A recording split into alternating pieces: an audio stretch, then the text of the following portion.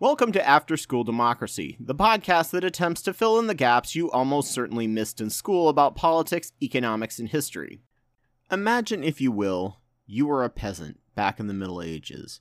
No internet, no social media, no Wikipedia. You had no access to science, news, literacy, and much of reality and knowledge we take for granted today. The church, members of your community, and traveling merchants were the only news you ever got. Agreement in your community was essential for community cohesion so you could get along and not starve.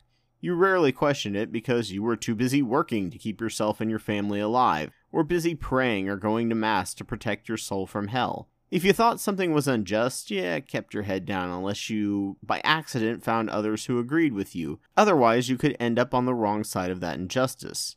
Going out of your way to argue against that injustice could put your entire family in jeopardy. There was little public discourse, no freedom of speech, no marketplace of ideas. Some places were freer than others, but if you got too many dangerous ideas for the lord or king's liking, you could be seriously punished. That isn't to say that the peasants were mindless sheep.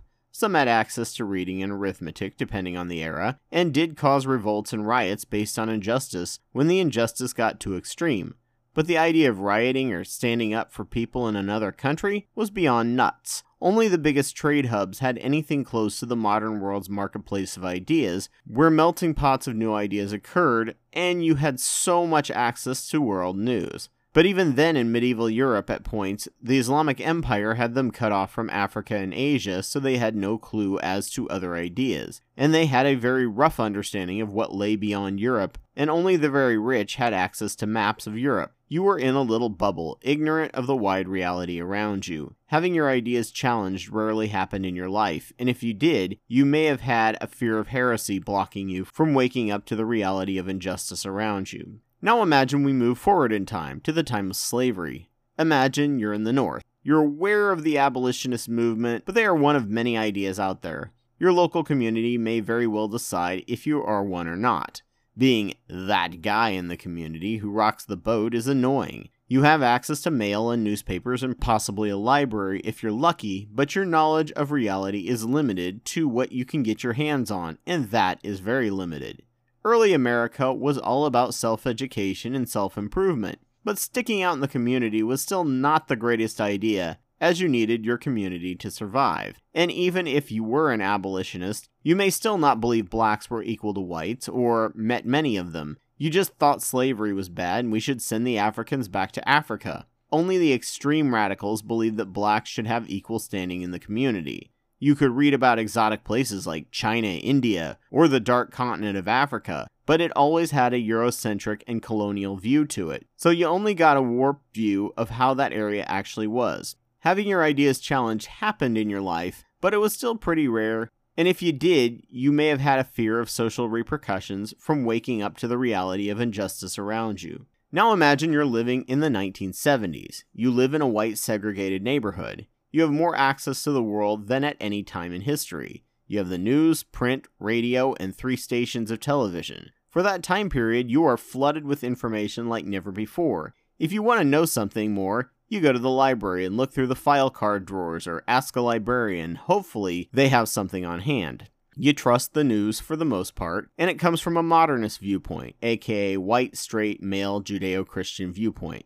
Your chances of bumping into someone of a different ethnicity, except for in big cities, are rare, and if they don't match the stereotype, you often don't view your stereotype as being wrong, you view them as being an exception to the stereotype. Your view of reality is warped by a modernist set-in-stone mindset. You don't go out of your comfort zone. You have stereotypes and trust the government, unless you're a commie or a nut job. You don't go out of your way to meet and really get to know people different from you. You may be aware of race riots, the war in Vietnam, or the Stonewall riots, as well as bra burning, but you don't have easy access to all the arguments. You have to hunt down and hang out and leave your comfort zone and talk to the oppressed and find out what they're facing. The concept of privilege was in its infancy. Racism literally only meant racial supremacy, not the modern sociological definitions used. You had to actively study the Black Panthers or just give in to fear about them created by the fact that J. Edgar Hoover spent more money on suppressing and propagandizing against them than he did against the actual mafia.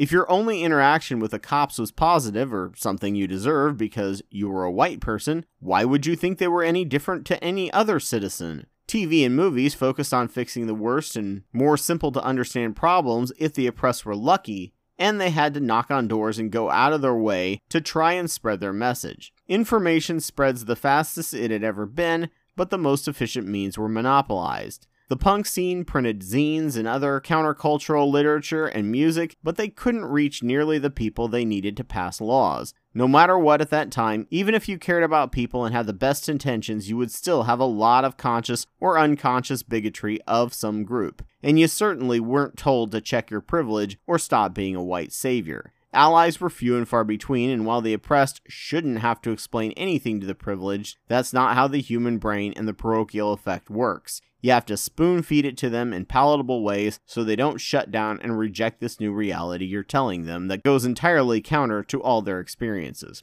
Then the modern internet came into being and formed from the 90s to the end of the first decade of the 2000s. It was a Wild West, decentralized place for teaching and ideas to be spread around. For the first time in a generation, we now had a platform that anyone could be on. Unfortunately, at first, only the tech geeks were on it and the computer literate, but as it got easier and more eyeballs started joining in, that was the time to begin ratcheting up monetizing the internet on a mass scale.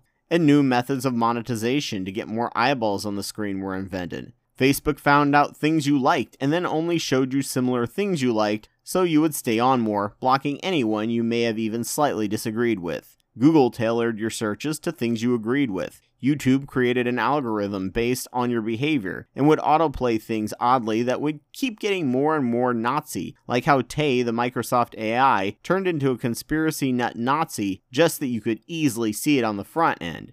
You couldn't do so with YouTube. Because of these bubbles and constant flood of information based on our preferences, we for the first time ever had what was called the Great Awakening and learned history and political truths we had never had access to prior. I was born in a gap generation people are trying to call Zennials with an X, not to be confused with the Zennials with a Z some are trying to stick Gen Z with, or the gap between the two. Both are stupid. I prefer the much more awesome name, the Oregon Trail generation. We're a couple of years plus or minus 1980. We grew up with early clunky computers, but also with aging out analog systems. I watch movies today and remember when a quarter meant you could make a phone call. We were also a poorer family, so my analog memories were probably a lot more aligned with someone 10 years older than me, of a higher class. We were the first generation to learn computers as kids, and have it used in school for games like Oregon Trail.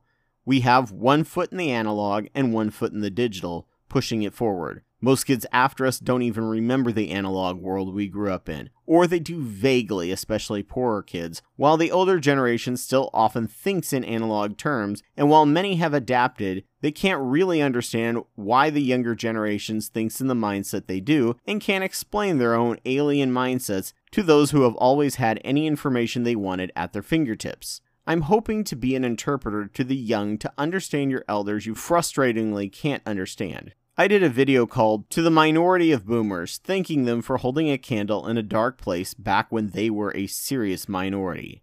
From their point of view, they first got into politics when their friends were all being sent off to war and killed in Vietnam. Many discovered Jim Crow and lynching were common and marched with Dr. Martin Luther King. And things progressed. They began protesting nukes and fear of the mutual assured destruction and fighting pollution. They had to fight for women's rights in the workplace, to have equal treatment, and some repercussions for sexual harassment. That was just very common behavior back in the workplace. For women to get equal treatment in education. For blacks to have equal access to welfare benefits. When they had to fight Nixon's authoritarianism and corruption and force the Democratic Party to open up the party and create the primary system out of essentially nothing, as their Bernie Sanders, George McGovern, ran against Nixon and was utterly crushed, winning only 2 states. They finally got their candidate in Jimmy Carter, who, like Grant's only sin, was trusting their staff a little too much, without enough credentials, and was treated like a useless, terrible president for the next 3 decades, and only now are historians rehabilitating him and clearing away the Republican spin. He was on his way to crushing Reagan in the debate,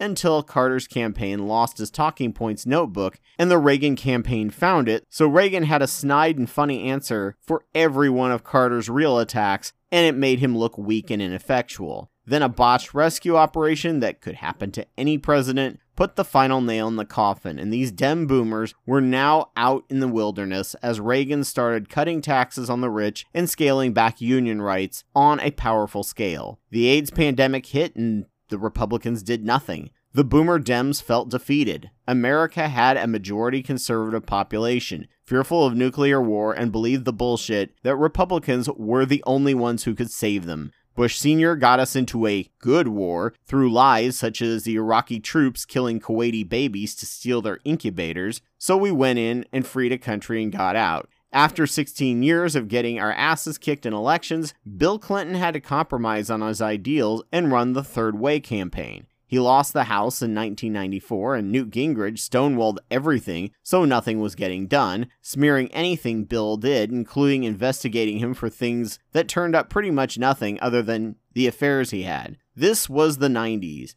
The Gen Xers were coming into their own, and their parents had long since stopped teaching them civics or how to be politically active, or racial or gender rights, and were helping LGBT plus people find housing and get them off the streets after their parents had disavowed them. A crime wave was occurring because of the 1980s crack epidemic and benevolent neglect as jobs moved from the inner city to rural regions, due to newer technology, heavily subsidized rural infrastructure, and cheaper labor. Bill Clinton passed the crime bill backed by leaders of the black community, but with a lot of serious problems, though there were also increased protections from domestic abuse. We were able to get nations on board and fix the existential environmental threat that was the hole in the ozone layer. Then the Dems saw their chances die yet again in 2000 when the Bush campaign was able to get Jeb Bush, then governor of Florida, to challenge the Gore win, and the Supreme Court declared Bush the winner. They were back in the wilderness yet again, stuck in the trenches. We had had enough little good wars.